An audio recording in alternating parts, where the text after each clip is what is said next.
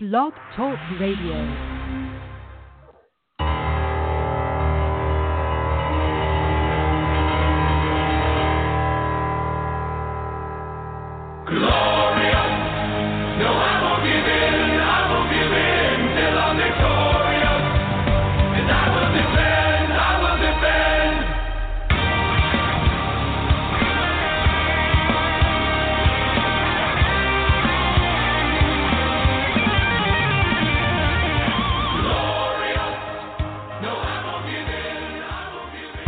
This is Over the Top Sports Radio Show, hosted by Robbie D, Big Mike, and Vinny the Shark.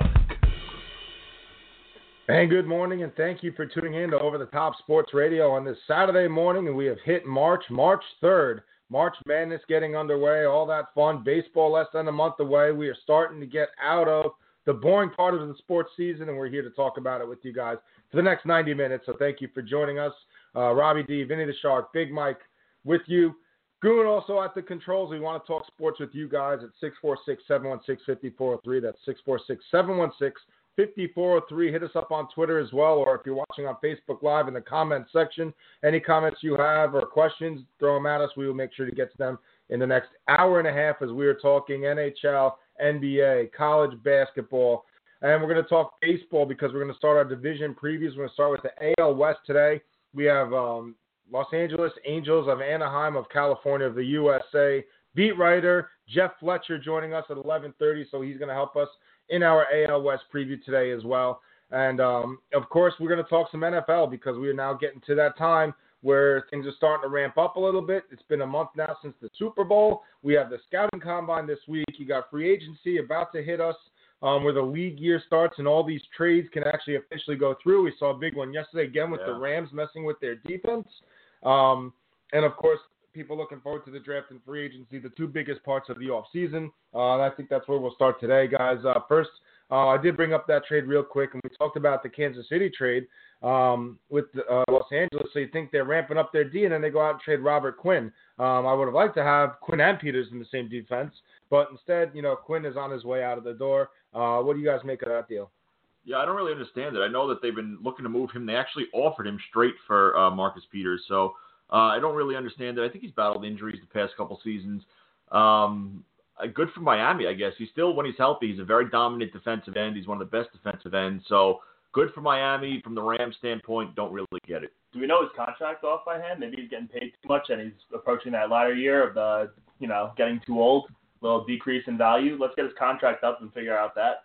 He's a good player, though. When he's on the field, I feel like he's one of the better players. He's been with the Rams for a while. He's been their best defensive player, carrying that defense for a long time. It's a nice move for the Dolphins over there. They definitely need all the help they could get in a tight division with Tom Brady over there.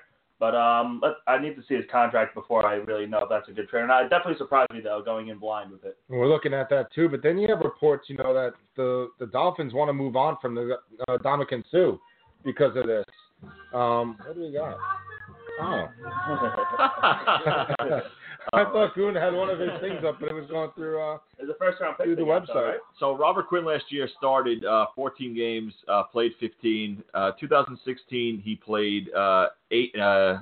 Started 8, and 2015 started 7. So he has missed some time.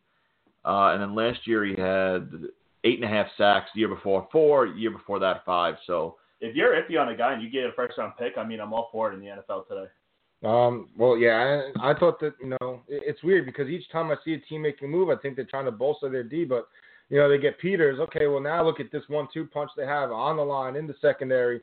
And then they get rid of Quinn, and then, he's going to be playing with Ndamukong Suh. They lost Olivier Vernon. Don't forget to the Giants 2 summers ago. But now if they want to move away from Suh, that's fine.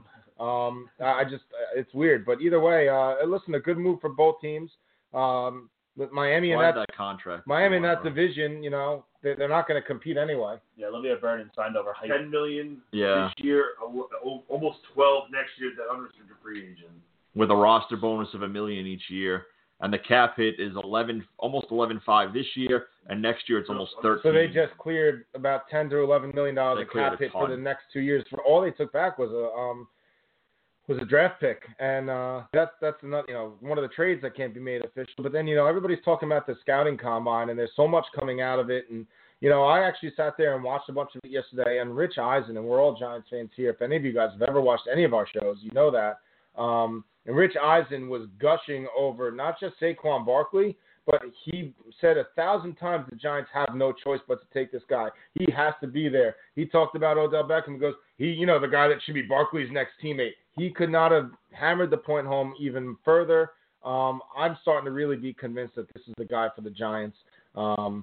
I know Mike and I are talking about it off air, and I know Vinny, it's basically as long as it's not a quarterback, you're happy, right? Yeah, I can't stand these quarterbacks. I mean, look, everybody's riding Josh Rosen. He's dropped to like the fourth best quarterback on the board now. I mean, I don't think any of these quarterbacks are ready at least the first year. But, I mean, if I'm the Browns, when you have first and 4, why are you not taking Saquon 1 and then taking the leftover quarterback at 4? That's exactly what I think Mike and I have both said, and a lot of us are on the same page. And I'll start this conversation by saying this. Listen, if the Browns were smart, the Browns aren't smart. Okay, so anything that the Browns should do, I'm quite confident they're going to end up not doing it. I have not seen the headline where the Browns finally get it right. And you also have to wonder if the Browns are going to be scared off by what they did with Trent Richardson back in 2012 and how much of a bust he was. Probably the biggest running back bust we've had in the last decade. They were able to trade him, but some value, but he was a top 5 pick. Right, and you don't see backs go in the top 5 anymore, but everyone's. Well, that's not true. Every year there's been one though. Well, Fournette last year had a huge running back class. That's true, but and Ezekiel Elliott the year before. There's still teams. Well, they were in a different story because the Cowboys were hurt because of Romo. That's why they had the 4th pick. They were really a top. They were a top 10 team, but Romo went down, so that's why they were able to take a guy like Zeke. But they wouldn't take Zeke normally in that situation. But I mean, you're seeing backs go more, and I mean everybody's getting the new backs, but you're still in a duo league. So Saquon Barkley is definitely the guy who could do it all and be the guy and hold every down back. Yeah, and just they came over in our chat yesterday, Rob. The Barkley comparisons: 29 reps, Joe Thomas did 28. Barkley in the 10-yard split, he was a 1.54. Deshaun Jackson 1.55. The 40-yard dash, Barkley was a 4.4. Hester 4.43. And then I do have one more of these jumping Julio Jones. Yeah, let's see. He jumped higher than Julio Jones. And Odell. Let's see. And he beat Odell, Julio Jones, and who was it in the and Antonio Brown in the 40 time. They showed the split screen. That's pretty impressive. They put them all in there, and it's like they're running together, but they're not.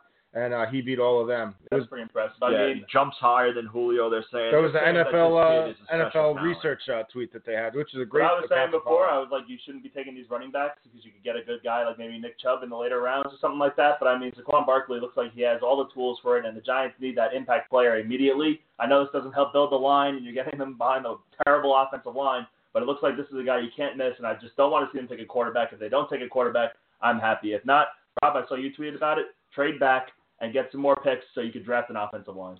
And Mike actually brought up Chubb as a possibility to go to the Colts maybe in the top 5. Yeah, I think he's going to go 3. I really do. I just think that they don't need 3 overall. They don't need a quarterback, Vinny. They are going to. Oh man, no way. You don't think so? No way. He might not even be the second best running back in this draft. I think they're definitely going to take a running back. Who would that be? Sonny Michel? The kid from LSU. Here's the exercise I wanted to go through, and you started actually to allude to it, and you didn't even realize it. If you had to take a quarterback, Eli Manning gets cut tomorrow, and you're like, oh crap, the Giants, they're going quarterback. Who are you taking? I actually do like Josh Allen the best, and I was one of those people who really, really read Carson Wentz for playing at North Dakota State, so I would do the same thing with Josh Allen at Wyoming, with a small caliber school like that. But Josh Allen has a cannon of an arm, and I feel like he's the best developed. The other guys. Sam Darnold, we all heard the hype about this guy. We thought he was the bona fide number 1 pick coming out of the draft this year. He sucked.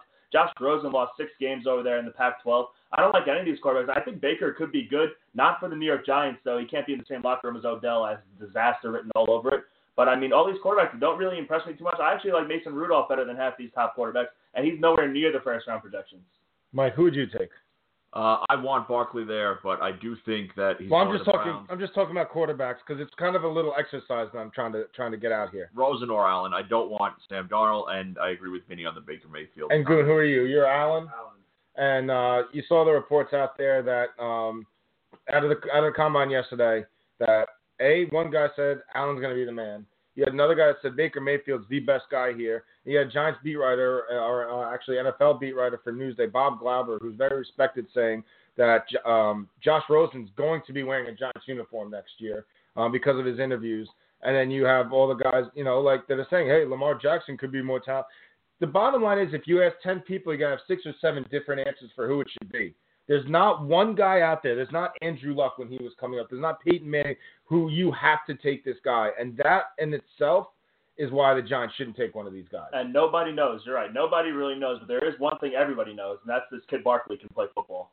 And he is a top talent.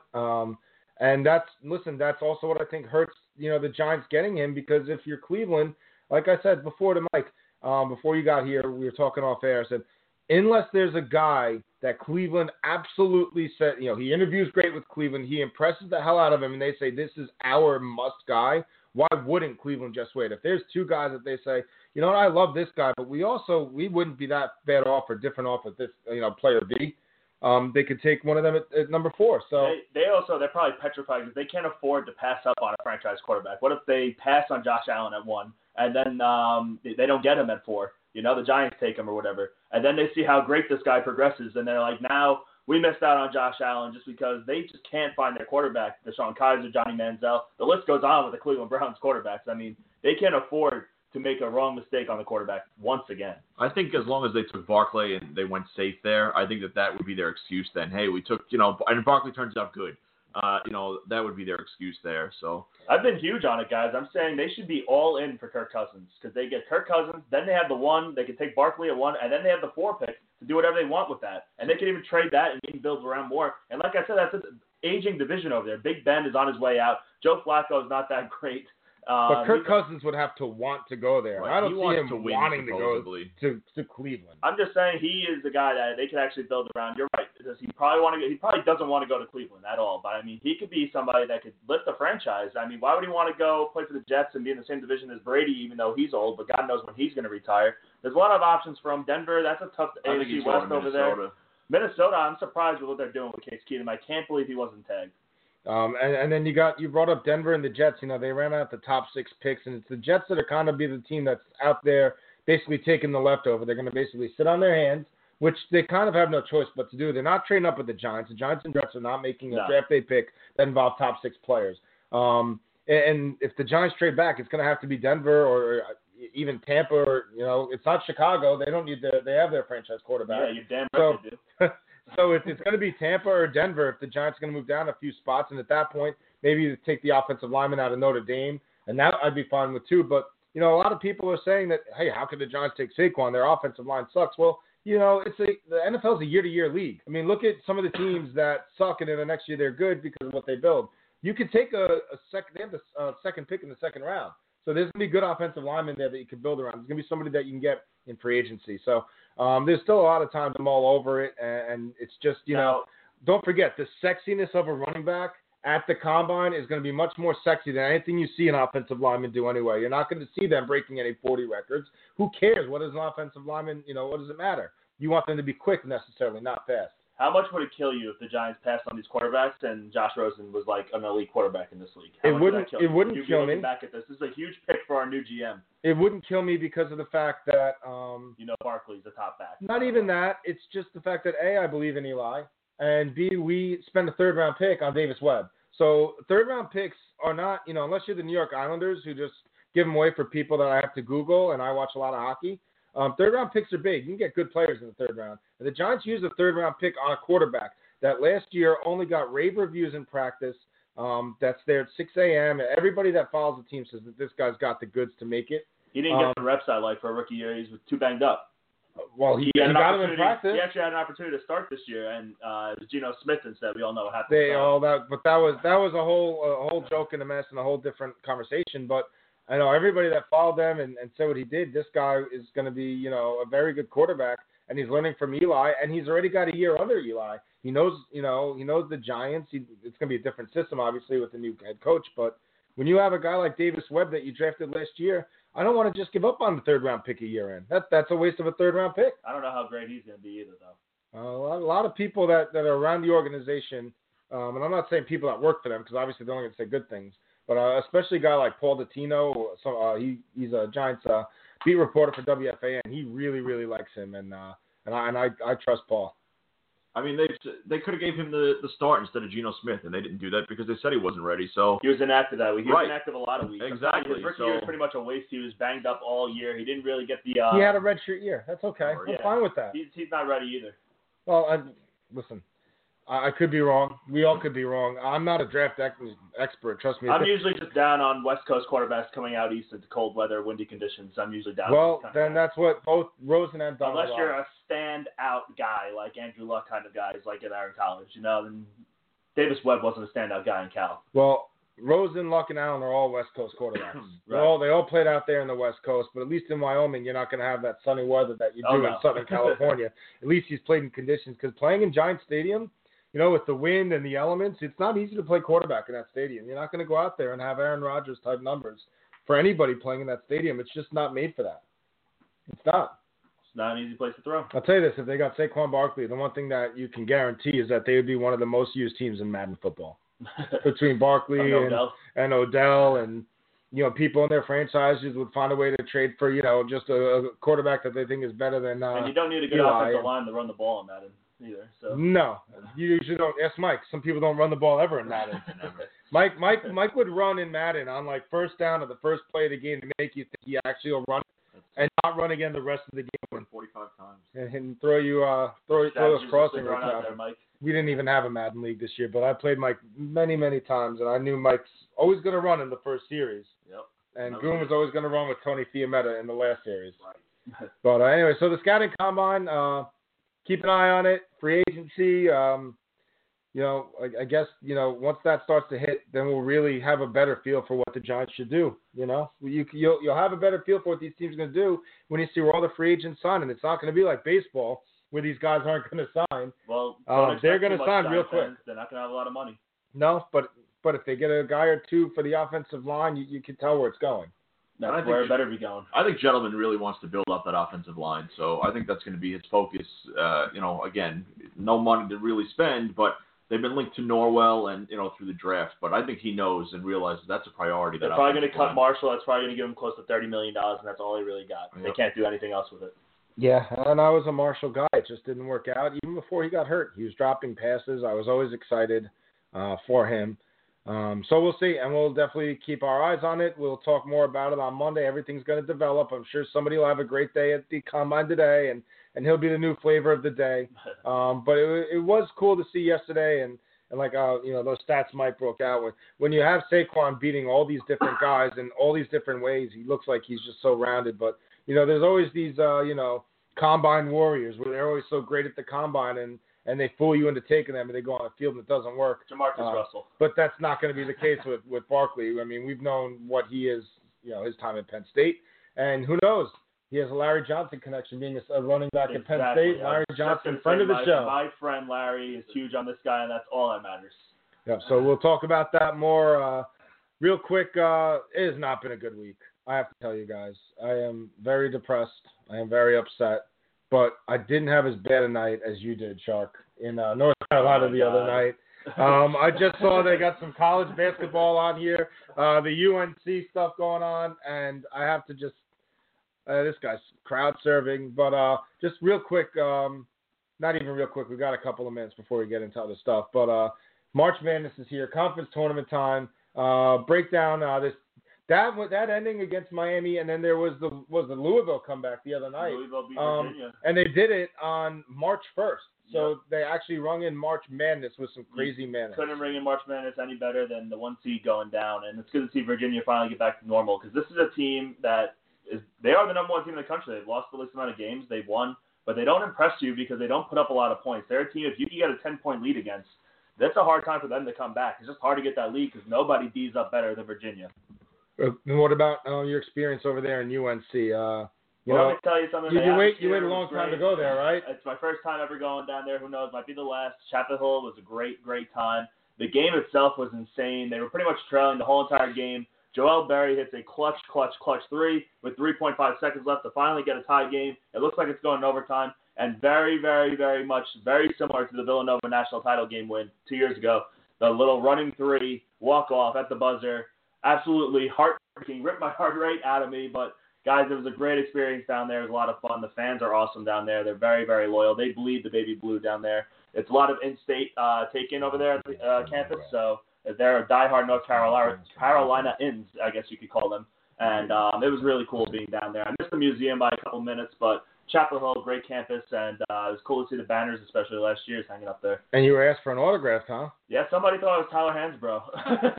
I was like, why would I be wearing the jersey? But he was actually convinced I was Tyler Hansbrough. Why didn't you play it off? That's like your thing. I just laughed too hard, and then he realized, wait, that's not Tyler Hansbrough. I'm not that goofy, I hope, but I know I was probably a little goofy for him. I should have signed it for the guy. Why would Tyler Hansbrough be walking around with his Tyler Hansbrough jersey in Chapel Hill? You should have written 646-716-5403 underneath the autograph. Maybe he would have called into the show. He's the stupidity of the week. That's what he Well, is. we could have had it. We could have had him on the show. Hey, you're live with Tyler Hansbrough. What do you want to ask him? Believe me, if I was the real all-time leading scorer in North Carolina history, there'd be a lot more people running up to me for my autograph than just that one fool. Well, it was funny when I read that. I said, you said it happened, but you didn't say the reaction. Because the first thing I said was, I hope he signed it. They make that little kid there, that stupid idiot of the week's day.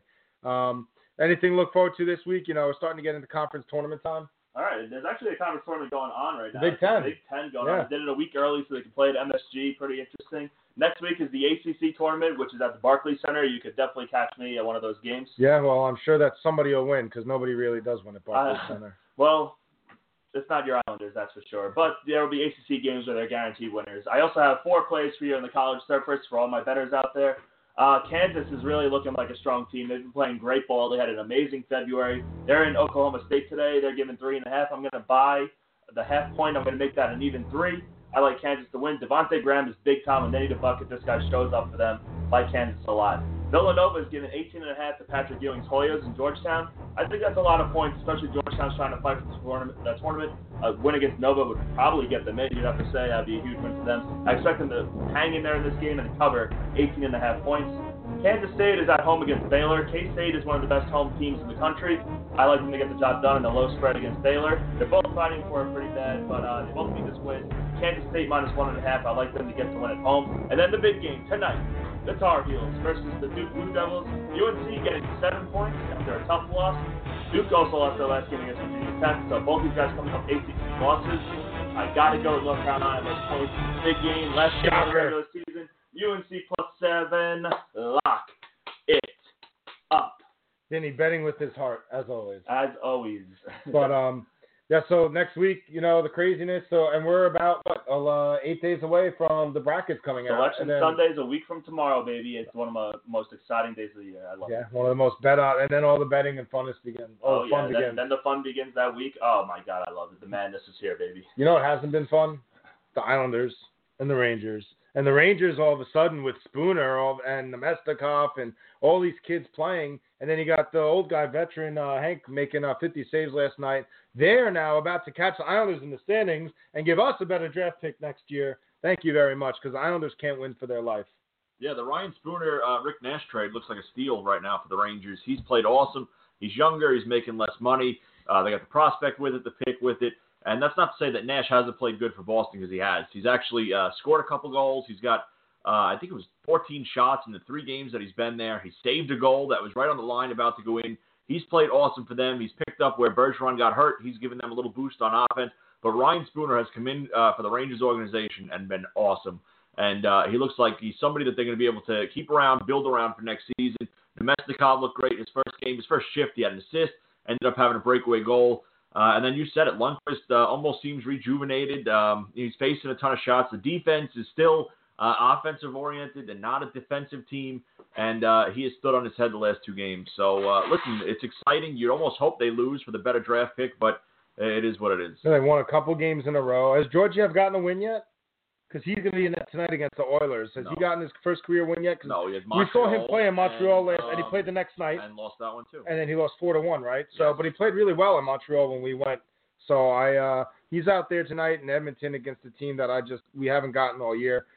They're not making the playoffs either. They've lost a couple games. They're under 500. What happened to the Hollis Monster last night? Well, I don't know, man. The Islanders have just been so bad. It's almost like they've given up. And I'm going to throw a lot of blame on John Tavares. This guy's been a ghost for a month, an absolute ghost. He's been terrible. he must not be happy. Or he's not got a nagging injury. I don't think that you're not trying. He's not that kind of guy. I mean, he wants to win the cup. Don't you he wish wants you to make traded the him? playoffs. No, I don't wish we traded him. I think we did the right thing. I think we're still doing. There's a fight in soccer here. That's crazy. Oh yeah, really hardcore pushing going on they there. touch each other, and each of them has 6 weeks on the disabled list. But no, Tavares has been non-existent. He only has 1 point even strength now in the past, I think, 17 games. But who was he playing with last night? It doesn't matter. He Who played. was Fritz? So one game. First of all, Fritz scored last night. He did. Second of all, What was the final score? 6-3. But I know you're gonna say whatever you want to say. You're gonna rip the Islanders, but listen, he was playing with Bailey and Lee, which was people halfway through the season were saying is one of the top 3 lines in the NHL. He played with them the last 16 games, so they've changed it up because it hasn't been working. And guess what? Bailey found a way to score last night. Fritz found a way to score. I'm just saying that but Tavares has done him around, nothing. I wouldn't be putting him with a guy named Fritz. I would be John. Who do you want to play with? All right, John. That's who you're with the rest of the. Mitch Fritz. Come on. No, Mitch Fritz was a lot worse than Tanner Fritz. But you know what? How about scoring a damn goal, John? How about doing something? Because you know what? I'll say this. If Islander fans want to know what life is going to look like without John Tavares, you've seen it for the last month, and now we're going to be in last place because he's sucked. He's been terrible. He's doing nothing. And they get nothing from him now. They're going to get the same from him next year if he's gone. And they're going to lose. This is the turn on them, Vinny. This is the Islander fans turning on Tavares. That when he leaves, they can say, you know what? He really wasn't that good last year. No. I want to see I'm not his saying jersey that. turn. I can't wait for my purchase jersey of him anywhere other than the Islanders. This is the turn. Well, Now, he's been terrible to answer your question, but now the Rangers are going to pass them. They are. The Islanders are going to lose today in That's crazy. Pittsburgh. The Rangers sell and they're going to pass the Islanders. Listen, that's why the Islanders. I'm not going to get into 35 minutes of it again. I mean, the Shark will pull his fin out. But listen, you can't not sell and not buy and just stick yourself in the middle and with the escalator going nowhere with the car in neutral. And that's what they did. And now they're going to pay for it because they're going to have a lottery pick, but they're going to have no extra assets, which they need to have. But also, let me give you the bonus pick. And I know it's easy to pick them to lose, so you got to throw it with something, and you got to bet it in regulation. But the Islanders have less than 0 chance to win today.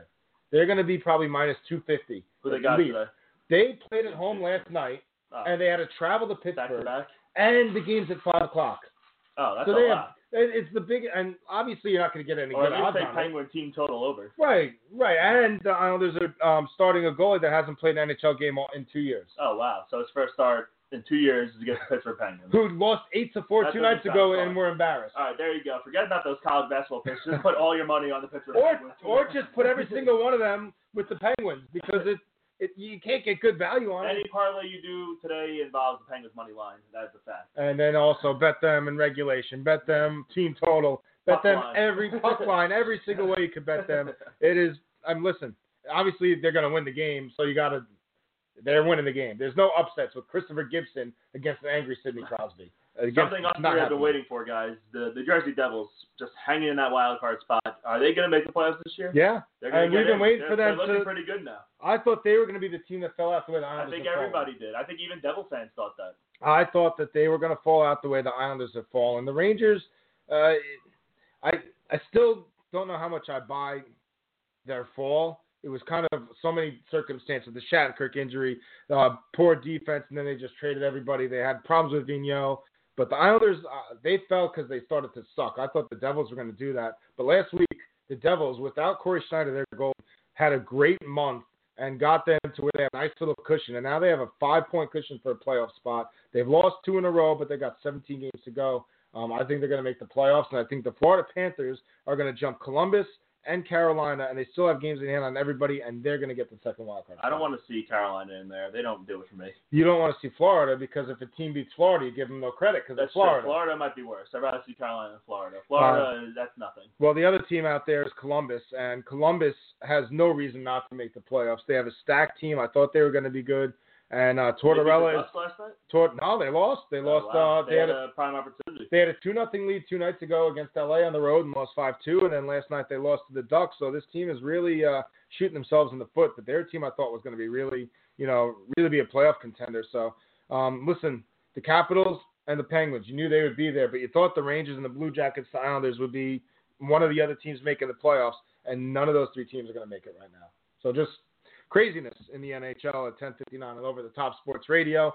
11:30 in half an hour, we have the beat writer for the Angels for Orange County, Jeff Fletcher. He's going to be joining us talking about the Anaheim Angels and looking forward to the AL West in our baseball preview, which we're going to have to get started in a minute anyway. We'll go through all the teams. We'll go through the divisions. We'll go through some bets. Maybe you have some odds on these teams. All the odds you need. So we're going to go through all the odds. We're going to give our picks. We're going to give our breakdown. And then we're going to talk to Jeff Fletcher at 11:30, and he's going to give us his breakdown. We're going to talk Ohtani with him. We're going to talk about Trout and a lot of other things. So make sure to tune in for that in the next half hour. But if you guys wanted to join us between now and then, give us a call at 646-716-5403. That's 646-716-5403. We're also on Facebook Live. Any questions, any comments, let us know as well. So now listen, AL West, they have the World Series champions, and they have the best player in baseball and the most interesting player in baseball. So why do we start with that? That's exactly the reason why. So here we are, AL West, first division preview. We got the end of the month, the baseball season starting. We're going to give you a different division every single show until we've hit all the divisions.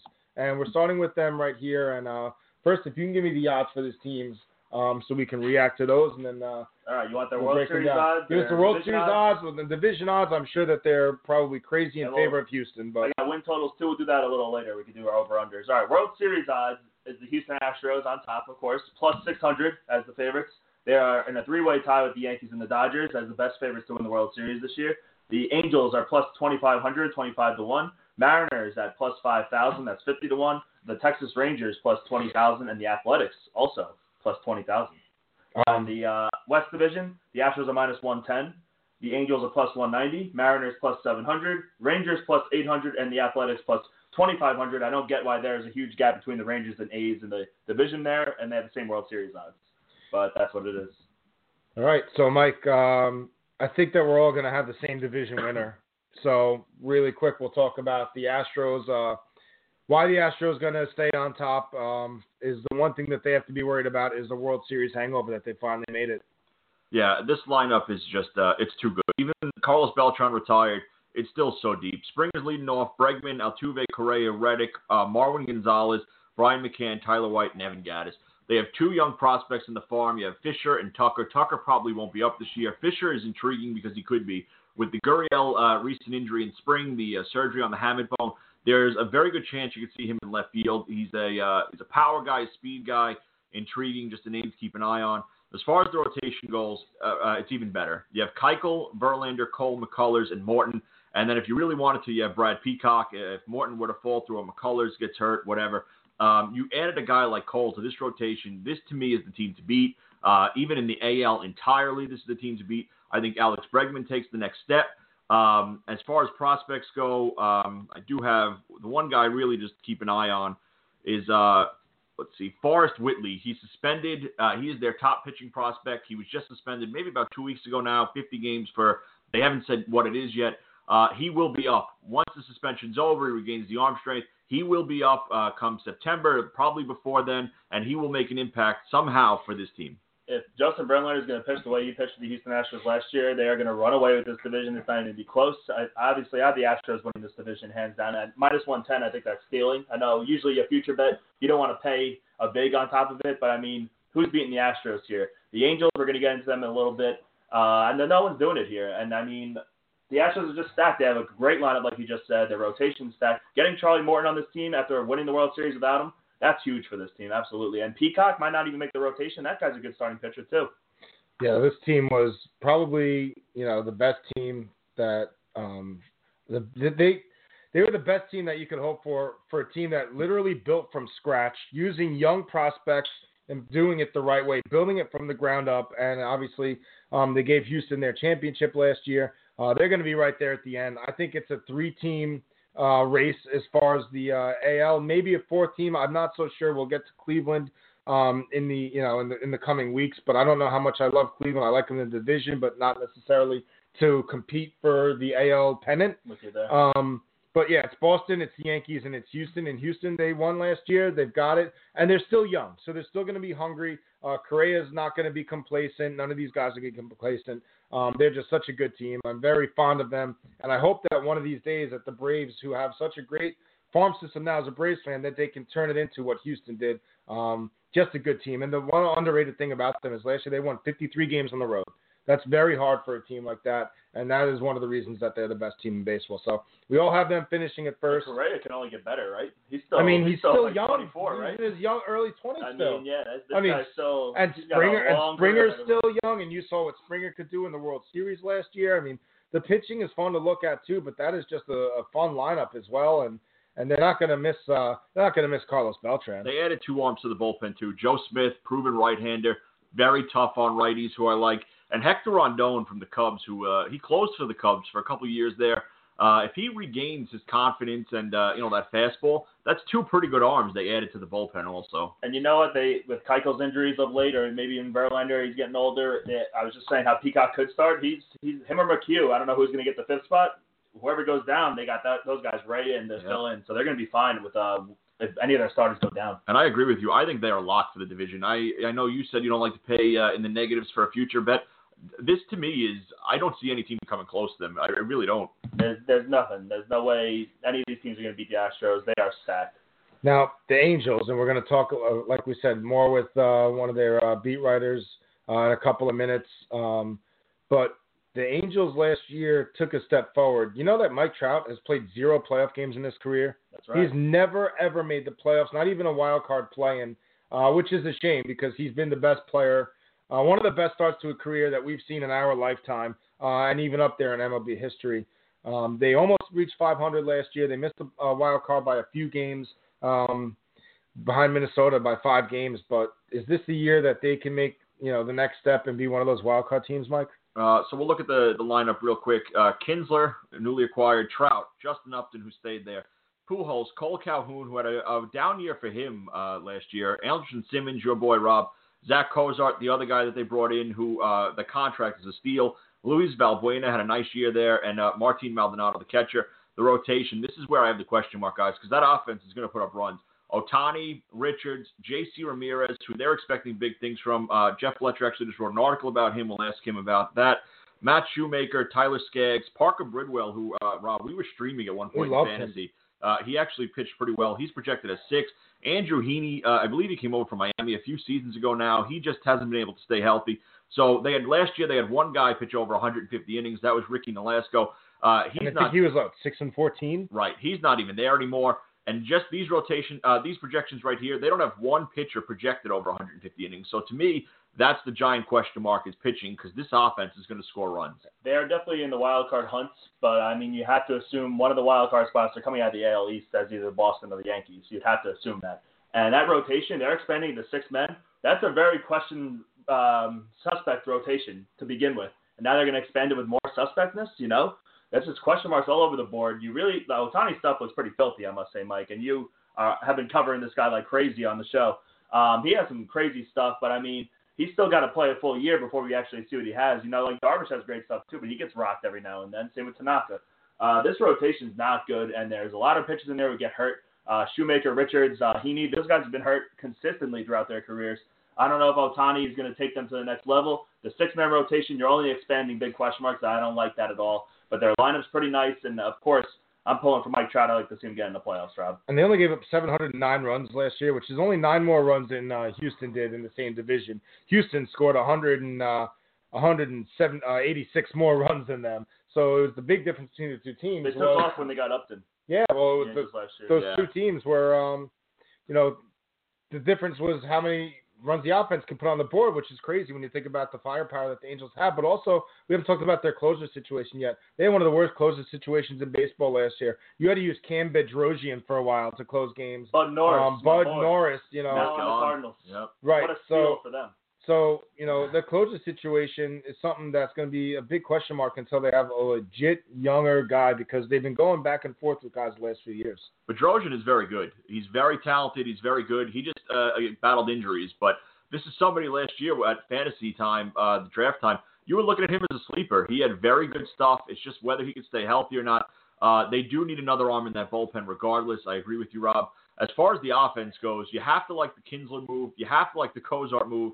And, we're not talking Yankees order 1 through 6, 1 through 7 here. But this is a very good 1 through 7. Is this the number 2 team in the AL West, guys, or is one of the teams we're about to talk about, Seattle, Texas, maybe not Oakland, I don't think, but any of them going to be able to finish ahead of them? This is my 2, just because of how bad the Mariners' rotation is. Yeah, I got to go with them as well. I can't see any team from the East or the Central. I've been saying all along I despise the Central, but I'll tell you what, the Twins might actually be a sleeper team too this year. Well, the Twins were a sleeper team last year, and then they won 85 games, got that wild card playoff game against the Yankees, of course, a team that they're never going to beat in a big game ever in the history. They had a 3-run lead in the first inning, and before you could sneeze, they were down after the Didi homer and then Judge homered, and it unraveled for Irvin Santana against was it Luis Severino and Irvin Santana in that game? Both knocked out early. Yeah, take the over. But so the other teams here, Seattle, Texas, Oakland. I guess we'll just start with Seattle because them and Texas both had 78 wins last season, finishing a tie for third place in the AL West. Seattle, I am so sick of. I said this last year. I'm so sick of everybody always thinking that they're going to take this next step and be good. Robbie Cano made a good business decision a couple of years ago, but he'll never, ever in Seattle see a World Series again. I hope he doesn't, and I hope he enjoys the rain over there.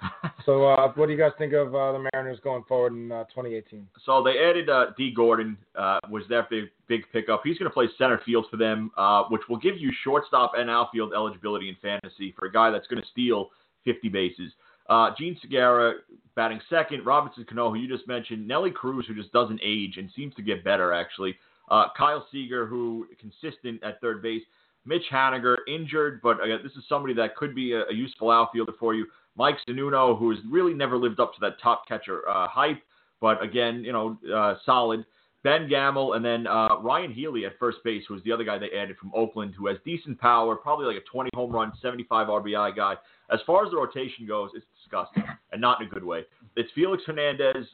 You just don't know what you're going to get from this guy with injuries. He's already been hurt. He got the line drive off the forearm. James Paxton, who I love in fantasy and in real life, but again, a lefty that just can't stay healthy. His fastball touches 100 with ease. Mike Leake, brought over from the Reds. He's unproven. This is just somebody that he goes out there and he's nothing special. He's not very good either. Erasmo Ramirez, who really doesn't excite anyone. Marco Gonzalez and Ariel Miranda is projected as their sixth guy right now. This rotation, I don't understand why they wouldn't go after a Lance Lynn, a Cobb, or a Jake Arrieta, because then possibly, Rob, we could be talking about a wild card team. I like that lineup a lot. That's a fun lineup in there. You got some really good hitters and some good production. I like the D. Gordon move. We'll see how he does in the outfield over there. But their rotation is definitely something to be concerned about. They're going to go as far as Felix Hernandez gets them. I actually think Paxton's going to have a huge year, Mike. I don't know your faith in him, but like you said, he's got good stuff. I think he is an ace caliber if he could stay healthy. I think he could be that guy. I'm actually keeping an eye out for him in fantasy baseball. But Felix Hernandez, it all comes down to how this guy's going to do. I think Mike Leake's a solid pitcher. I'd rather him more as a 4 or 5 than a 3. But good lineup over there. I'm not sure how their bullpen is over there in Seattle, but I'm sure it's not all that great. I think it all comes down to how far Felix Hernandez can contribute for this team. And Edwin Diaz was their closer last year. 34 saves, 5 blown saves. He had a 3.27 ERA over there in Seattle last year. He's 23 years old, so it's not like this is a guy that's not still going to get better and still maybe grow into that closer role even better. But he's got good stuff. A 23-year-old that saved 34 games. He's a top 5 closer, Rob. And he's got 52 saves already by the time he hits 23. Strikes out a ton. His birthday's in 19 days, so he'll be 24 when the season starts. But young arm, good stuff. He could be the guy. As long as he can mentally, do it, which is the biggest thing for these closers, because a lot of them have great stuff. That's how they get there. I don't think that they're going to finish ahead of Texas. There's just been something about the Seattle team that they never take this next step. And they've been doing it since they were great, back when they had Johnson and all these guys, back when they had 114 wins and they choked. It's just one of those cities that until I see it happen, I'm not going to agree. I'm not going to believe in it. So I'm not a big fan of this team. I like their offense a little bit. I think their pitching is too suspect. We talked about it on the show the other day. Felix Hernandez was one of the great pitchers that I've seen. Most electric pitchers. We know how the ballpark gets. He seemed to hit the other side of it, and it's been a big fall from grace. And now he can't catch a break. Now he's getting line drives off of his arm, and it just seems like it's not going to happen for that pitching rotation. Mike hit it on the head. If they, they're one of those teams that why not sign 1 or 2 of those guys and give yourselves a legit chance to win. Win. Cobb. if you have Cobb at the top of that rotation and everybody goes down with him a little bit, and you got him and Paxton hit well now you got those two as a 1-2, They can't afford them, guys. and Felix could be a little bit over 500. Then now you got a chance to win. But no, teams don't want to win; they want to save money, and they're one of those teams that could use a pitcher. It's an absolute ideal spot. But look at the contracts on this team. You got Nelly Cruz, you got Robbie Cano, the big one over there, Felix Hernandez, even Kyle Seager's got a big contract over there. They can't afford one of these pitchers. Doesn't that make it more frustrating that they're spending all this money and they're still not able to win with it? They're not able to go to the next step. They're spending the money anyway. It's not like they're Tampa Bay or Miami where, well, they're not going to win. They're not spending. I mean, how could they win? I mean, now they're spending the money, but it's like they're almost all in, but they're not really all in. Yeah, but then you look at a trade also. Like they brought in D. Gordon. I don't know I think his contract is rather reasonable, but that's still, $50 million over how many years? Right. So why are you all? But why are you all in on your lineup and not your rotation? I agree with you. That's what I'm trying to say. Yeah. And you brought in Ryan Healy, who could play a little bit of third base for you. You have Kyle Seager there, so. Move one of them. It's just it's poor management. As much as I like Gordon over there, they should have got an infielder converted outfielder, and they should have went after Lynn or Kyle or something. There's definitely, if they had one more pitcher here, maybe they make the next step. Especially, like I said, a lot of question marks around Felix. So I mean, they need backup pitching as well as starting pitching. Yeah. So I don't think I have them finishing third. Do you guys have them both finishing above Texas and Oakland? Yes. No, I have Texas above them. All right, why? Let's go to Texas. What do you like about Texas? I think their rotation is not as bad as they get credit for. I know it's a tough place to pitch. We've been there. We've seen balls fly out of that park like crazy. Cole Hamels, Martin Perez, Doug Fister, Matt Moore, Mike Minor. That's not a bad rotation over there. And obviously they have a great lineup. They do every single year. Adrian Beltre is ageless. I think they're just a better team than Seattle, and they have more consistency in their lineup and their rotation. And they got Tim Lincecum now. I am so down on this team. This is going to be one of my disappointments. Shin-Soo Choo, I think he's, towards the end. Elvis Andrus had a very good year last year. I can't see him repeating to that caliber. Nomar Mazara hasn't taken that next step as the prospect. Beltre is ageless, Vinny, but he's battled injuries. Joey Gallo might hit 50 home runs, but he's going to bat 200. Odor took a huge step backwards last year. Robinson Chirinos, the catcher, not worth talking about. Then you have the two guys, Willie Calhoun and Delano DeShields. Let me just mention Willie Calhoun. This will be the top prospect in the division. He will finish higher and better than Shohei Ohtani. This kid has power where he could hit 25 home runs this season. He will project as an outfielder or a second base. He should be drafted in every league. Keep an eye on him. That's some high praise right there. It is. I am all over Willie Calhoun. As far as the rotation, I think it sucks. I hate it. Cole Hamels. You never know what you're going to get from this guy. 4 ERA, possibly. That's what he's projected. Mike Minor, who I do like, Vinny. I agree with you. If he's able to stay healthy, fine. Matt Moore is another guy. You don't know what to expect. Doug Fister shouldn't even be talked about. He's not relevant. Martin Perez is hurt. Jesse Chavez comes over from Oakland. He's been starter, reliever, doesn't matter. They're talking about even using Tim Lincecum as the closer on this team. Yeah, that's crazy. That was mentioned this week. And the bullpen isn't even that bad. Matt Bush is there, who I've ranted about before, but talent-wise, he's not bad. Alexander Claudio ended up as the closer towards the end of last season. He's a lefty. He can't be the closer anymore. More of a soft-tossing lefty, specialist lefty.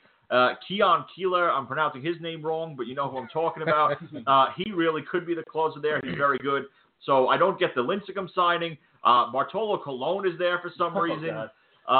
It's just a mess. It looks like a mosh of players. This team will finish 500 or less. Well, they were, in pretty good position last year for a long time, and then they really fell apart at the second half. Not the second half of the season, but the last month to 5 weeks of the season. Don't forget, when we went there, in September, they were fighting for a wild card spot. They were neck and neck with some teams.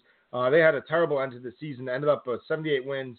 I don't know why. I don't know why. Maybe it just all caught up with them. I just it's more of an anti-Seattle pick that I'm just waiting for Seattle to kind of bottom out. I don't like the way that they manage their roster. I just think it's too top heavy with the lineup. And then when you go to Texas, we'll see. I'm a big Cole Hamels fan. Is he a guy that can be traded this year? Can anybody take on his salary, or is nobody going to take on his salary because nobody's signing players that are pretty damn good, but they would command less money?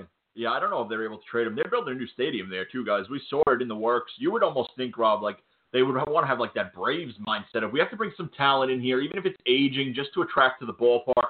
Their two big moves this offseason were Matt Moore and Doug Fister. I mean, Doug Fister. Let me tell you something about Doug Fister. He's going to be a great underdog play when he plays the New York Yankees because for some reason the Bronx Bombers turn into bummers when they play against him. He just owns them. I don't get why. He throws 85. I don't know. But start Doug Fister against the Yankees this year. I think the trade deadline is going to be a lot more fun than this offseason was, though. Going back to your Cole Hamels thing. If they're out of it, they could trade him. I think people are going to be in the market with to see their team that they didn't, do anything this offseason to help get better actually performs well. Like maybe a team like Milwaukee or something is going to make another move. I think teams will be hungry at the deadline, and even Machado might go at the deadline as well. I just want to mention, too, when we talked Seattle, I didn't mention who they brought in and lost. They brought in Juan Nicasio, who from Pittsburgh. He had a pretty good year last year as a setup guy. Ryan Healy, we mentioned. D. Gorda, we mentioned. As far as lost, they lost Drew Smyly, who just never lived up to the hype. When he was healthy, he was pretty good, actually. He's becoming quite a journeyman. Yes, he is. You're right. Yonder Alonso they lost, and then Jared Dyson they also lost. So mixed pieces. I do like Juan Nicasio a lot as a setup guy there, and just keep an eye on. I don't know if he'll still have it. Last year in fantasy, with him every day in Vinny's league because he had starting pitcher eligibility. Guys like that are very sneaky in leagues. And I was talking about the end of Texas this season. They were 71-69 when we went there in September. They beat the Yankees the night we went. They were over 500. They swept the Mariners in Seattle and then lost the next 8 games in a row to fall out of the wild card hunt. And then they lost. I'm looking at it now. They got swept by Oakland and then the Astros. You can't get swept so the by Astros Oakland you can understand. And then they lost another game to Oakland there too. Look at that Houston series. 11-2, 14-3, 12-2. Oh my God! I mean, the wheels really fell off right there, and that was Cole Hamels was one of those starts. So they were there, they were there almost till the end, and they completely fell apart in September. As did Seattle, because Seattle was up there with them. They ended up with the same records. Either way, neither of them is going to make the playoffs. I don't think they're finishing ahead of the Angels, and like Vinny said, one of the wild cards is coming out of the AL East, right? So I think we all agree on that. So there's only going to be one spot.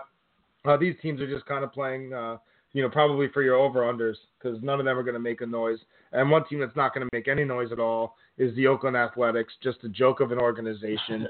But at least Billy Beane was good enough to make them relevant, right? Let's see, he has a movie. Yeah, he has a movie because he made them relevant. Not because they ever won a damn thing, because we know that didn't happen. But at least he made them relevant before giving away all their good players to the Yankees.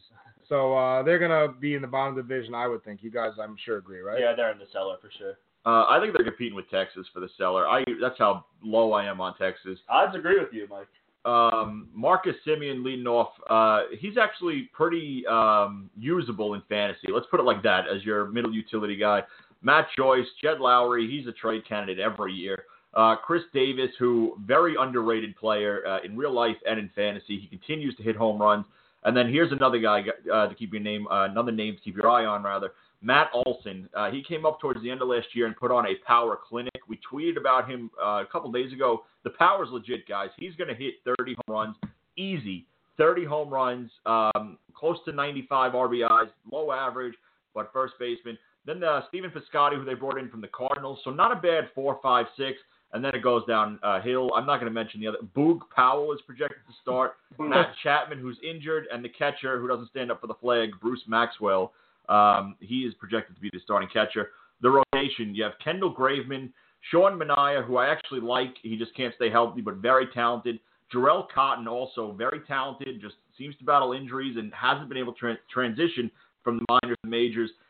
Andrew Triggs, Daniel Megnan, he's another guy, hasn't lived up to that hype, taken that next step, Rob. And then the ever-traveled Yasmiro Petit, who's been on every team in the NL West. He's now in Oakland. And the thing with Oakland is last year, listen, they won 75 games. I thought last year they overachieved to get to 75 wins. Vinny, anything on there that you're looking forward to seeing from them? I mean, I feel like anybody that is any good there, they're just going to get rid of anyway. They're not going to sign him. There's not going to – I mean, who did you say was it Carter? They're a minor league team Matt playing. Matt Olson's the first baseman to keep an eye on. Right, sure. so when he gets 30 home runs and he ends up playing for, the Yankees when they get, somebody gets the stomach bug. All right, we need a 30 home run hitter for a week. And they're going to go out and get Matt Olson and, and they'll sign him to some money. I'll tell you what, for fantasy baseball purposes, if your name's not Chris Davis, I'm not drafting you on this team. Davis is who I was thinking of when I said Carter. Back-to-back years with 40 home runs and 100 RBIs. He did it with a 247 average in both those seasons. But, I mean, if you're going to do 40 and 100, we could suffer with that average. I guess Chris Davis and the closer, I guess I would take just for the occasional save.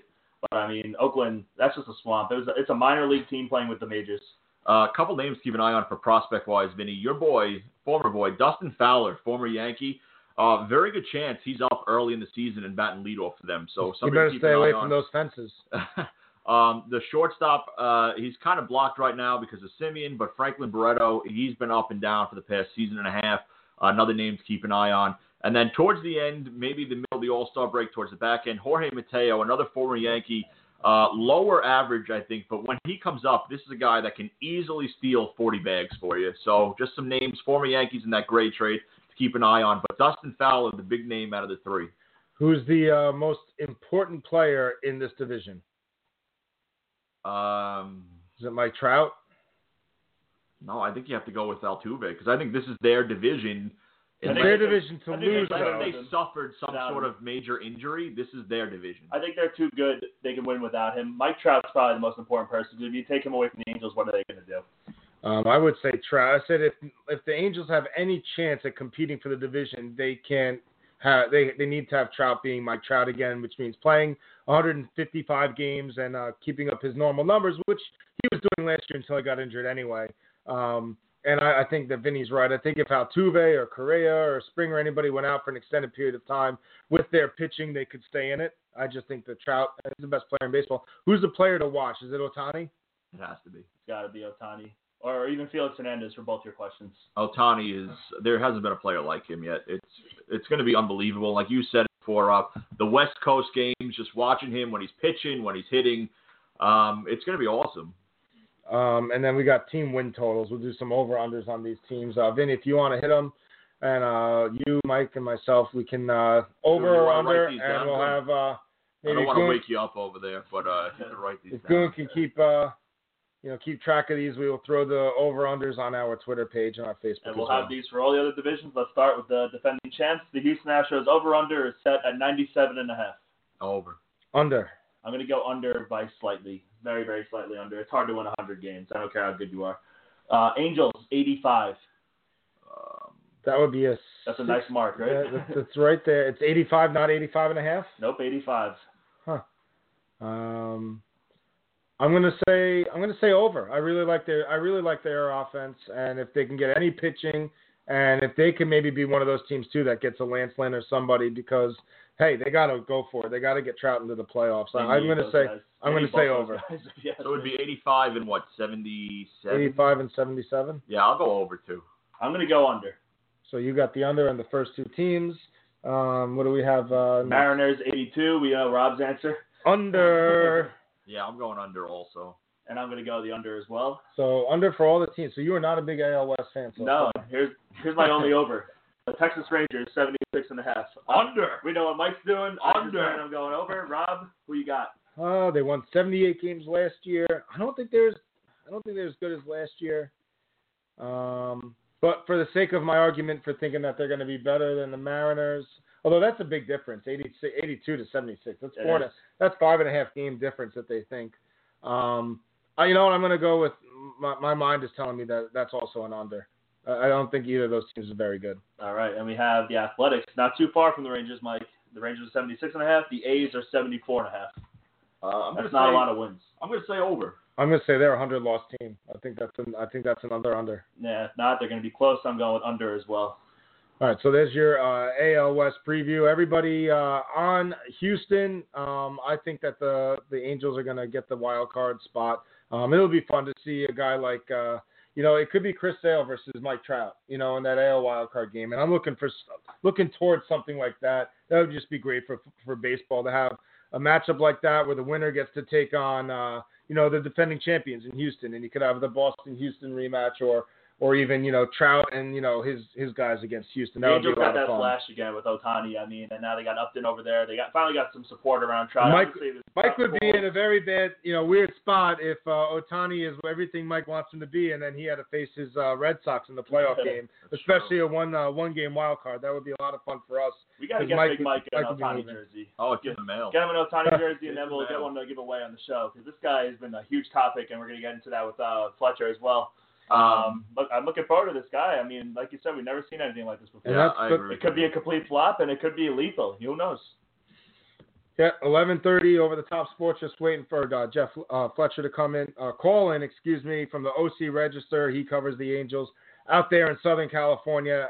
He's going to give us a couple of tidbits, a couple of notes from the Cactus League out there. But just, we're going to have a preview every week, every show, Monday night. We're going to hit you with another division. Figure out who it is. Central, because that should be a quick talk about the division. We'll stay in the AL. That could AL. be the worst division in baseball. I think it is. I think 100% is. Well, and they had 2 playoff teams last year. So go figure. I mean, they're so bad, but they had 2 playoff teams. They had a team, like Chicago, that's out there selling pieces left and right. And it's Cleveland's division to lose. I mean, between Cleveland and Houston, we know half of what the playoffs are going to be in the AL next year. And the other 2 teams are going to come from the AL East. And then that's why I'm really interested in this Angels team. It's not just about Ohtani. I mean, this is a team that's got to take that next step. They've got to start feeling some pressure. And that's why it bothers me that these guys are all out there unsigned, these pitching free agents. Because if anybody feels pressure, it's got to be Anaheim. They've got to get Trout in the playoffs, and they got to get Pujols there. I mean, they spent all this money on Pujols, and he hasn't made a postseason appearance yet.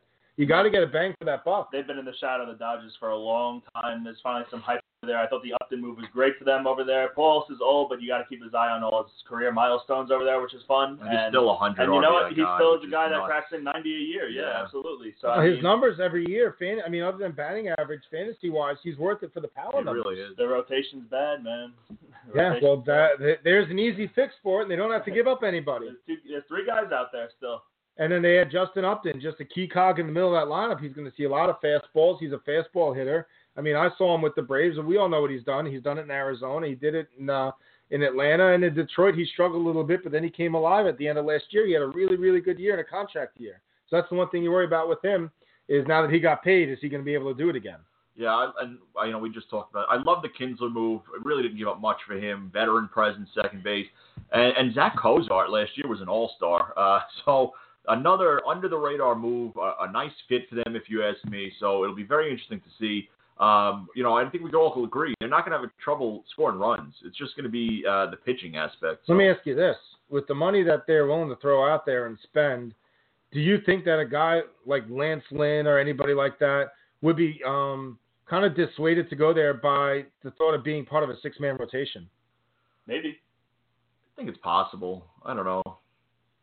I wouldn't want to be in a 6-man rotation. You know who that would be good for? They do. I know a lot of the Japanese pitchers. You know what would be a good fit there is Jake Arrieta on a 1-year deal. That's what a 1-year prove-it deal. Can't get a 1-year deal at all. Give him a 1-year prove-it deal at a decent salary. He probably don't want it. And with the 6-man rotation, he's going to save a couple innings in his arm, so he'll be a little bit sure for next year. And if he shows he could do it in Anaheim and maybe pitches in the postseason, does some damage in the postseason, he can finally clean up next year in free agency.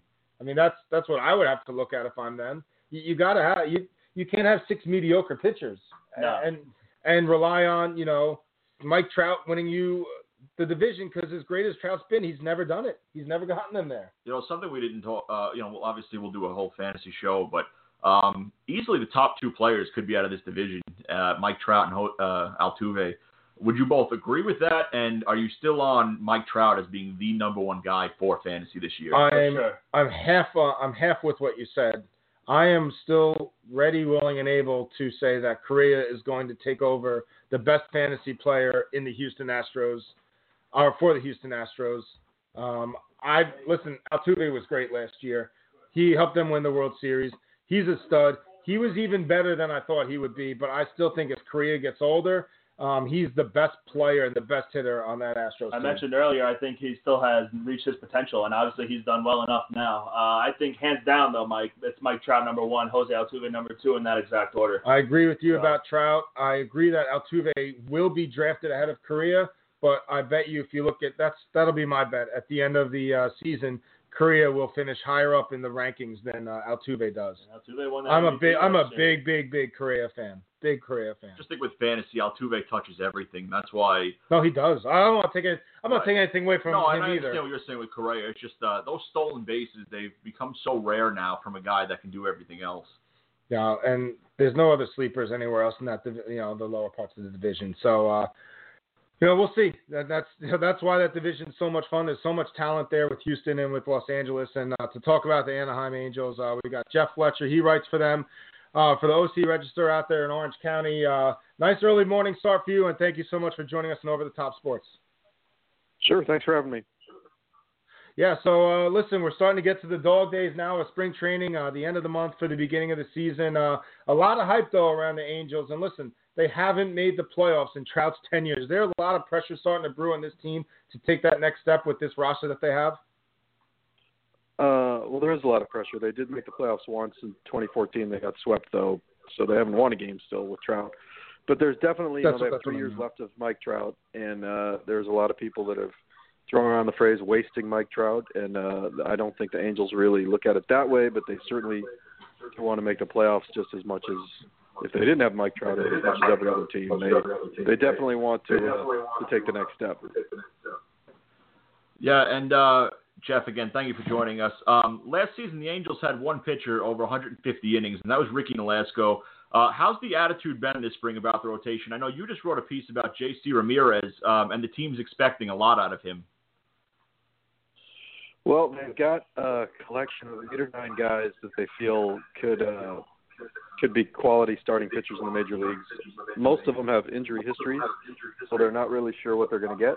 But they feel like they're healthy now, and they've got the volume of them. So they think that if they have enough guys that stay healthy, they can be good. Now, the Angels are going forward with a 6-man rotation. We haven't seen that in a while. Shohei Ohtani is a big part of that. How do you think the 6-man rotation is going to work? And do you think there's a lot of question marks in the rotation of who makes the 6-man? I don't think there's too much questions. I think the first 5 are pretty certain. It's going to be Richards, Ohtani, Skaggs, Heaney, and Shoemaker. And then probably J.C. Ramirez is number 6. Could be Parker Bridwell or Nick Tropiano if somebody gets hurt. I don't think it's really going to be too much of an issue going with 6 men because, all the pitchers have injury history, so they can probably all use the extra day. And they're all, they're all good enough to be major league starters, so it's not like you're throwing a terrible pitcher out there for the sake of giving everybody an extra day. They have enough guys. Now, if some of them start to get hurt and they don't have enough, then that becomes an issue. But right now they're okay. That's what I was going to ask you next. The depth, if any of these guys go down, that's your 7th and 8th pitcher now coming in. Do you guys feel confident in the pitchers you have behind the 6-man rotation? Well, that's Parker Bridwell, who last year had about a 3.70 ERA and about 20 starts, and Nick Tropiano, who was having a really good season before he went down with Tommy John surgery in 2016. So those are pretty decent insurance policies, and they also have a prospect named Jaime Barria, who they feel like can contribute sometime this year. So that's what they're hoping for. And I think Tropiano actually has ties to Long Island, which is where we're out of. Jeff, real quick, Albert Pujols has played very little in the field the past 2 seasons, and now is projected to play a ton of first base. Do you know how willing he was to play first base every day for Ohtani? And do you realistically think he can hold up playing first base every day? Well, first of all, Pujols wants to play first base all the time before Ohtani. It's not any sacrifice on his part to do it. And I believe that they felt he was ready to play first base before they even made the pitch for Ohtani, which was the way they were able to do it. Because if they went into the Ohtani meeting saying, hey, we can't offer you DH at bats because we have Albert Pujols locked into there, he wouldn't have picked him. So, Pujols has gotten in much better shape this year because he didn't have any surgery. And he loves playing first base. He's wanted to play first base all the time. He just wasn't physically able to. So I don't think it's a sacrifice for him in any way. And you've seen Ohtani now a couple of times down there in the Cactus League. What have you guys seen from his arm? Is it everything that you expected just in the early is his stuff what you heard about on the pitching end? And then, of course, at the plate as well? Well, we haven't seen him throw 102 yet, but I wouldn't really expect that in spring training. But, I only Noah Syndergaard does that. Yeah. We've consistently seen him in, 95, 96, 97, which is good enough, plenty good enough in the big leagues. And his breaking stuff is really impressive. He's got to throw a few more strikes. I think that's probably his biggest issue so far. If you get behind in the big leagues, you're not going to be successful. And offensively, I think that they really like his power. They sort of expect him to be like one of these street true outcomes guys who's going to strike out a lot, walk a lot, and hit a lot of homers. Now, by a lot, that bear in mind that means he's only probably going to get 275, 300 plate appearances at most because of pitching. So a lot of homers for him might be 18 or 19. But that's what they think. They think they're going to get out of him, and we'll see. I'm not sure. I think it's going to be really tough to hit when you're only doing it part time. Keeping your timing and rhythm and all that stuff. But the Angels are certainly going to give him an opportunity to try it out. Now, the Angels lowered the right field wall 10 feet over there. What influenced the organization to go forward with that? Well, I think they did a lot of studies that just found that maybe it would be more of a benefit to them to have more of a balanced ballpark, not so pitcher friendly, and so they think that just by moving the line down across the wall, so it's 10 less feet you got to hit the ball to get a homer, that they think it'll help them. I'm not really sure how it's going to help them that much because they only have a couple left-handed hitters, and it's the same wall for the other team. It's probably going to have more left-handed hitters, but I trust that they've put a lot more thought into it than I have, so we'll see. Anybody just joining us, we're speaking to Jeff Fletcher, Angels beat writer. Be followed on Twitter at Jeff Fletcher OCR on Twitter. That's his handle. And Jeff, we only see the pictures on Twitter or ESPN. But what's the media craze been like with Ohtani? Have you ever seen anything like this for spring training?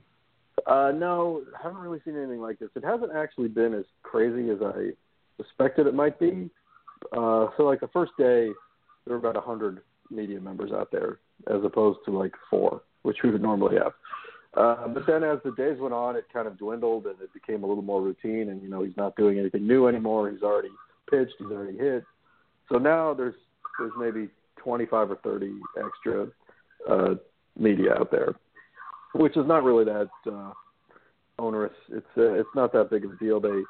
They move his press conferences out of the way of everybody else, so he doesn't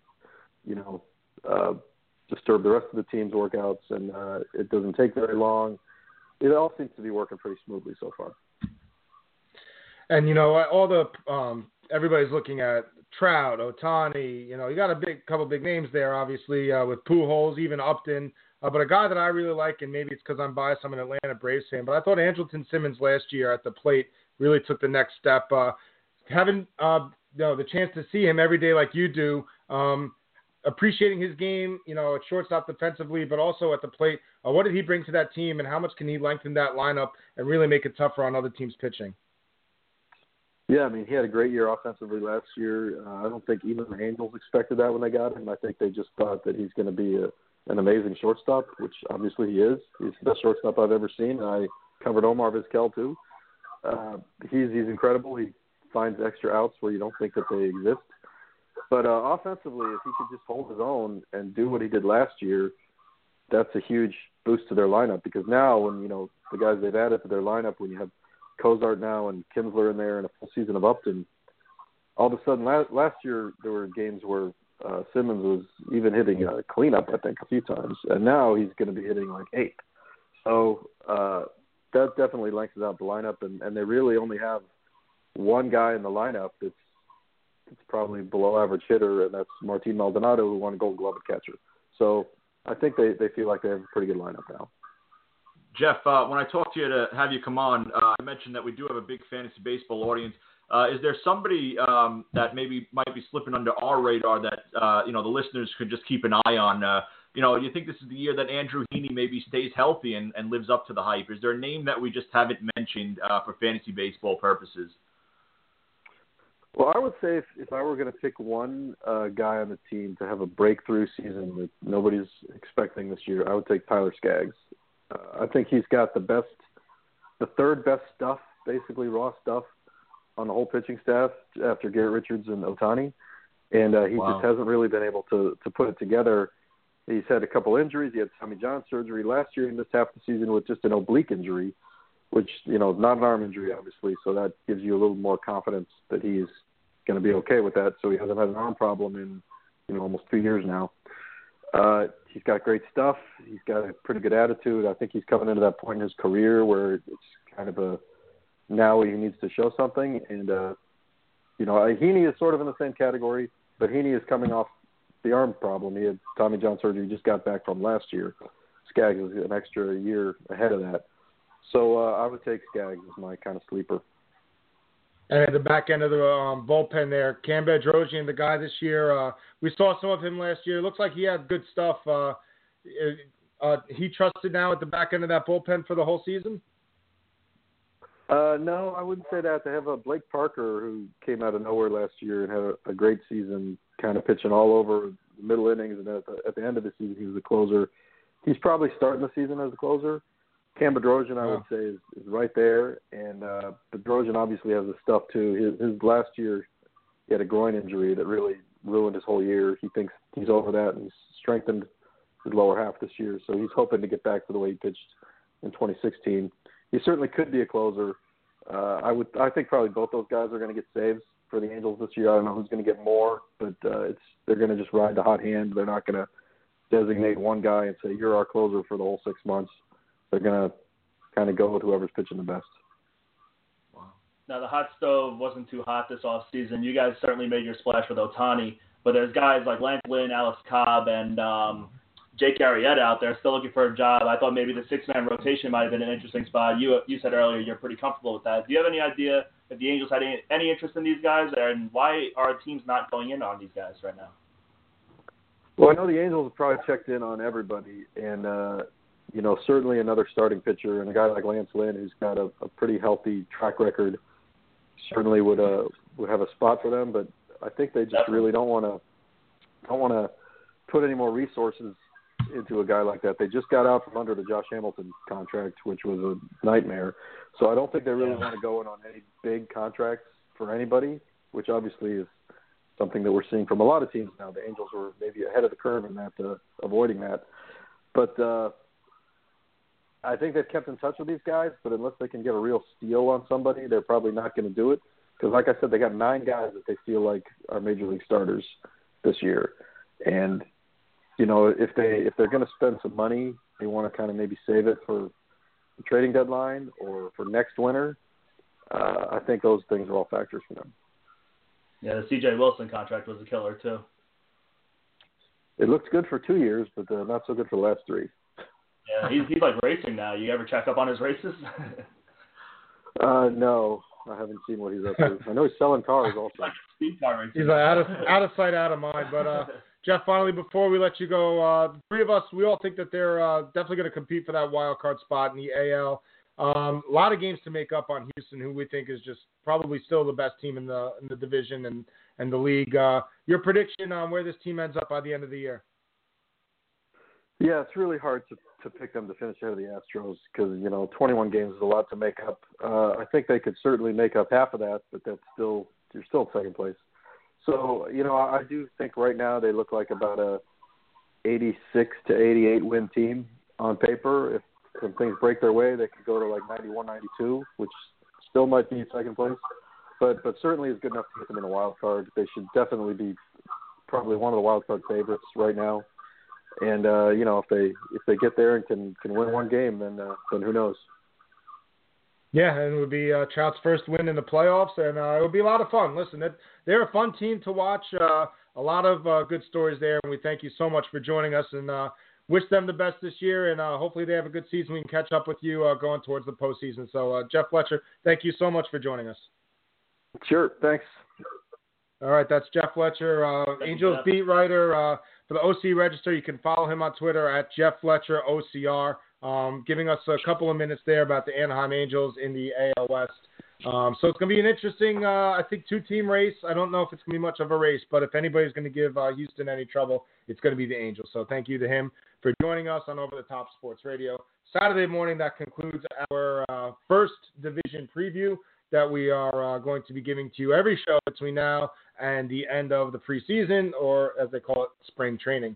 So good job by him. Anything you take out of that, maybe Skaggs, maybe the closer by committee too as well. If you're a fantasy guy and you thought maybe this was going to be Cam, I was in on Cam thinking he was going to be the closer. You're going to have second thoughts about it now, especially fantasy-wise.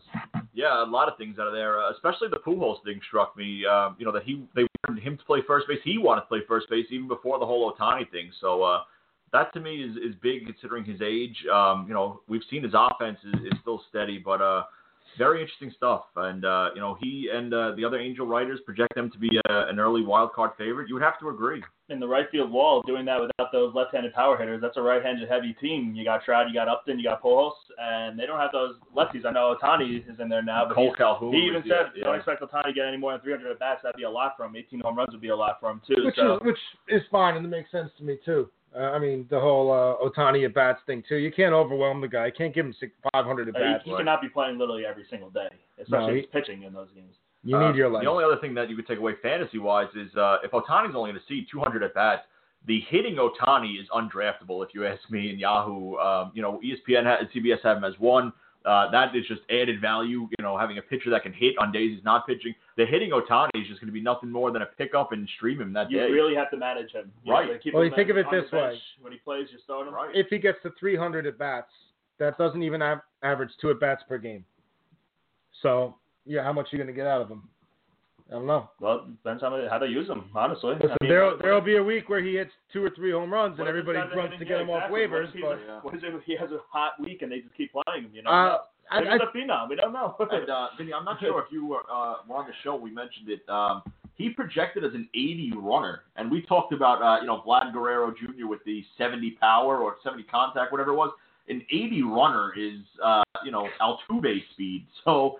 Interesting. Do you let him run when he gets on? Are you nervous about a sliding injury? Got Ichiro wheels? Right. It's just, it's really just, we've never seen a player. I'll tell you what, Mike Scioscia teams love to run. Yeah. So maybe they will be running him. Yeah. So thank you so much once again to Jeff Fletcher, and we will get you. What do you guys want to do? AL Central? AL Central Monday? Yeah, do Central for Monday. AL Central Monday, and we get closer and closer to the beginning of baseball season. Drafts coming up in the next couple of weeks. But hey, you get something good out of a beat writer like that. You get a couple of teams like that. All of a sudden, it might change the way that you think when you draft. So over-unders will be posted on social media that we gave you. We're all in on the Houston Astros to win the division. And all of us think that the Angels, they might be the favorite to win one of the 2 wild cards. Maybe not the favorite because it's going to be the Yankees or the Red Sox, but that'll be interesting when we get to the AL East. And we have the 2 guys going back and forth, Red Sox, Yankees, and I'm just playing tennis and eating my popcorn. I might bring popcorn for that one. But that should be fun. It's going to be a lot of fun for those Yankees winning that division also. I think you're a fool not to. No, they're not the reigning defending champions. Well, they're one game away, and they weren't supposed to be there last year. So no, it's going to be fun, and we'll get there soon. We might have to get there on a Saturday morning where we have the extra time. And definitely do the East on a Saturday. Yeah, definitely do the East on a Saturday. Anyway, final minutes, guys, left in the show. Anything else? NBA, Knicks look terrible again. Trey Burke, I think, is their best player. He didn't even start the year in the NBA. He was a D-League guy. But Hornacek, is this guy going to keep his job? I don't know. I mean, now you can't really pin it on him because of the Porzingis injury. But, I mean, I guess he was kind of on the hot seat to begin with. But I don't know. We'll see. You can't really pin it on him either way, if you ask me. This team wasn't ready to compete this year, unfortunately. They got up to a little fun, hot start, especially at home. The Knicks suck, and they need to suck. We want that lottery pick. Get us the best pick as possible. Yeah, NBA, it was LeBron James week. He had crazy pass, the no-look, behind the back, through the guy's legs. Something else. It was something else. Lucky, if you ask me. Until after the game, he admitted he didn't do it on purpose. He said he didn't even know it went through the guy's legs until halftime. Somebody told him. But it will be one of those plays that you see 50 years from now when people talk about NBA greats and basketball greats, and they show the video package of LeBron. That will be on every single highlight you ever see. Get this, though. LeBron James, the NCAA is corrupt. And everybody cares what he says. The guy didn't even go to freaking college, and everyone cares about what he says about the NCAA being corrupt. What the hell does he know? He didn't go to school. I'm sure he got a lot of offers, though, like those Calipari offers. Unless that's what the case, he probably got offered God knows what. Maybe it's corrupt because he thinks they didn't offer him enough money. Maybe, but you didn't go to school, so I don't care about your opinion. I don't care. I don't get why whenever he says a political thing, everybody, ESPN especially, they have to cover it. I mean, just shut up. The guy's not as smart as people think he is. He's great. He's a great basketball player, but he's no politician. But ESPN has turned over the years to become the LeBron James network. They've gone from talking all sports to talking LeBron 30 times in an hour. So they've put all their eggs in that basket. They want LeBron to be better than Jordan so bad. Did you guys see the 76ers the other night with the Cavs and Clarkson throwing the ball at Sarchik? Did you have any issue with Sarchik taking the dunk there? And I didn't see it. I don't know the. I didn't see it either. Oh, I saw you post tell on us what Twitter. happened. Dario looked a little intoxicated. Game was pretty much, he looked terrible. The game was pretty much over. Sarchik, who I'm pronouncing his name wrong too, on Philly took a dunk with maybe like 8 seconds left, and the game was out of hand. Clarkson took exception to it, threw the ball at the back of him, and that started a whole little pushing match and pissing match. And LeBron James actually kind of grabbed a referee, which I'm sure nothing will happen with that because it's LeBron James, but if it was anybody else, it would be an issue. But it was basically just one of those things like, don't show us off at home court type thing. And, I never have an issue with that. If you don't want them to score, you stop them from scoring. That's the thing. It's like football also. You're sick of somebody running up the score, then go play defense. That's the issue with that. And that's the story that I was going with. Yeah, Did you guys see Harden's crossover? Yeah, and That made him look like a fool. That was disrespectful. and he stared him down, and then he waited for him to get up and then shot the three. Yeah. He waited the extra I even thought he second. might have traveled. He was moving those feet a lot, to stare down. There's no such thing as traveling anymore in the NBA. Yeah. The NBA, James Harden knows that best, believe me. they stopped calling traveling a long time ago. They stopped calling palming, everything. Listen, I'm not a big NBA guy. College basketball is a better product. It sure is. It's harder to get into. The best time of the year now. Harder to get into because there's so many damn games and so many teams. Oh, If you don't have a favorite team or your school that you went to is not good, it's hard to get in the NCAA. But you can never have a trouble getting into it at this time when it's bracket time and there's money to be made off of it because it's gambling. I can't wait for that Monday show when we do our brackets. I'm very excited for that. Yeah, I'm sure that if we have a competition, I will not be winning. Oh, I agree. My bracket will be horrible. I promise you. Another good game. They finally dropped the line. It's Michigan State versus Michigan today, -5. Michigan State had a tough ride with Wisconsin yesterday, but Michigan completely rolled in against their game against Nebraska. I like Michigan. Maybe it might be able to pull an upset against the Spartans over there. At least cover the 5. So that's another game you could throw in on my plays today. So I don't know what game this is in soccer, but soccer. And in 4 minutes, it's the 97th minute, and whatever team this was just scored on a free kick to tie it. So that cost people money. This is the English Premier League, which is pretty much impossible to bet. They got the Big Mike putting in not on this league.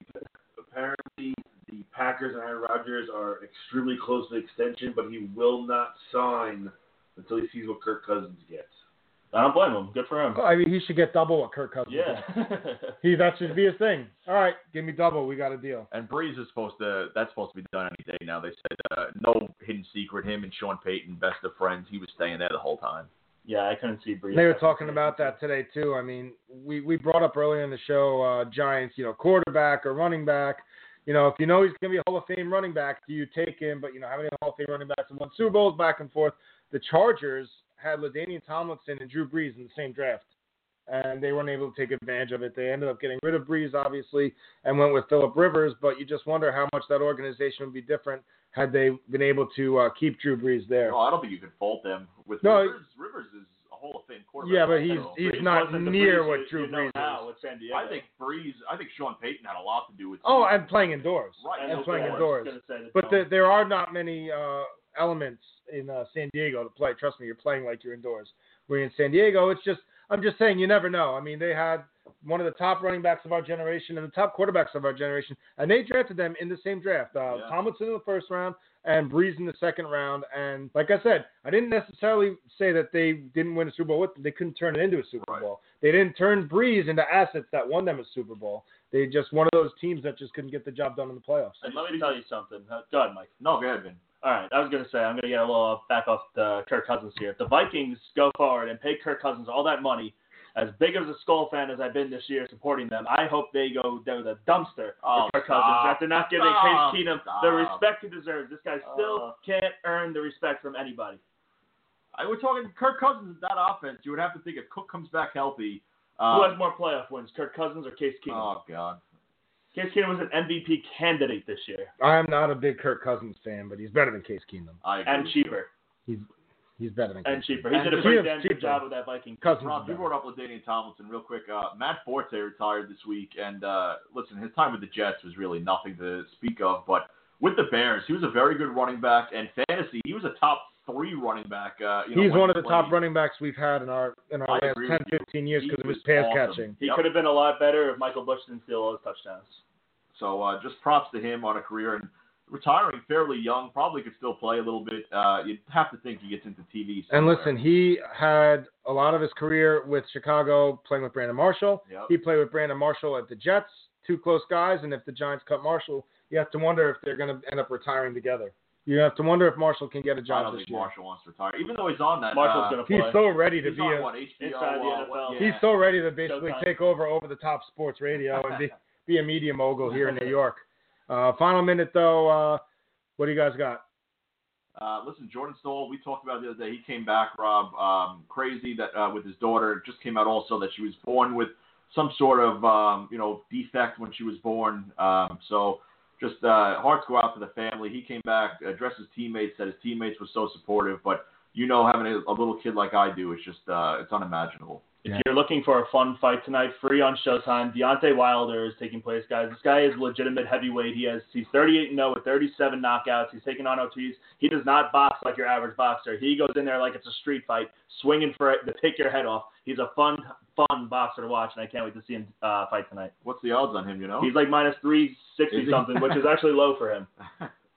And for me, listen, if you live in the New York area, the Islanders suck. They're playing at 5. The Rangers suck. They're playing at 10, 10:30.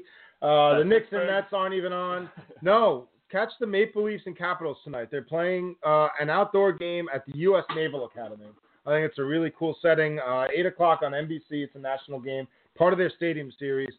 Not so sure why at the Naval Academy there's a Canadian team playing. Not so sure I like that, but either way, two very good teams going at it tonight. And if you want a reason to watch, find a way to bet the game. This way you have something to root for. But Islanders over/under 6.5, and so is the Rangers, by the way. The Pittsburgh's minus 260. If you want to make any sure money, lay it out. Lay it out. Lay it out. Put $2,600 on it and win $1,000. Okay, you will get easy, free money. Make the money. Take the free money, and listen to us on Monday night when we break down the AL Central and more on Over the Top Sports Radio. Goodbye, everybody. Good night, everybody. Check out our website at www.overthetopsportshow.com. Also, follow us on Twitter at OverTheTopSport, no S, and on Instagram at OverTheTopSportsShow.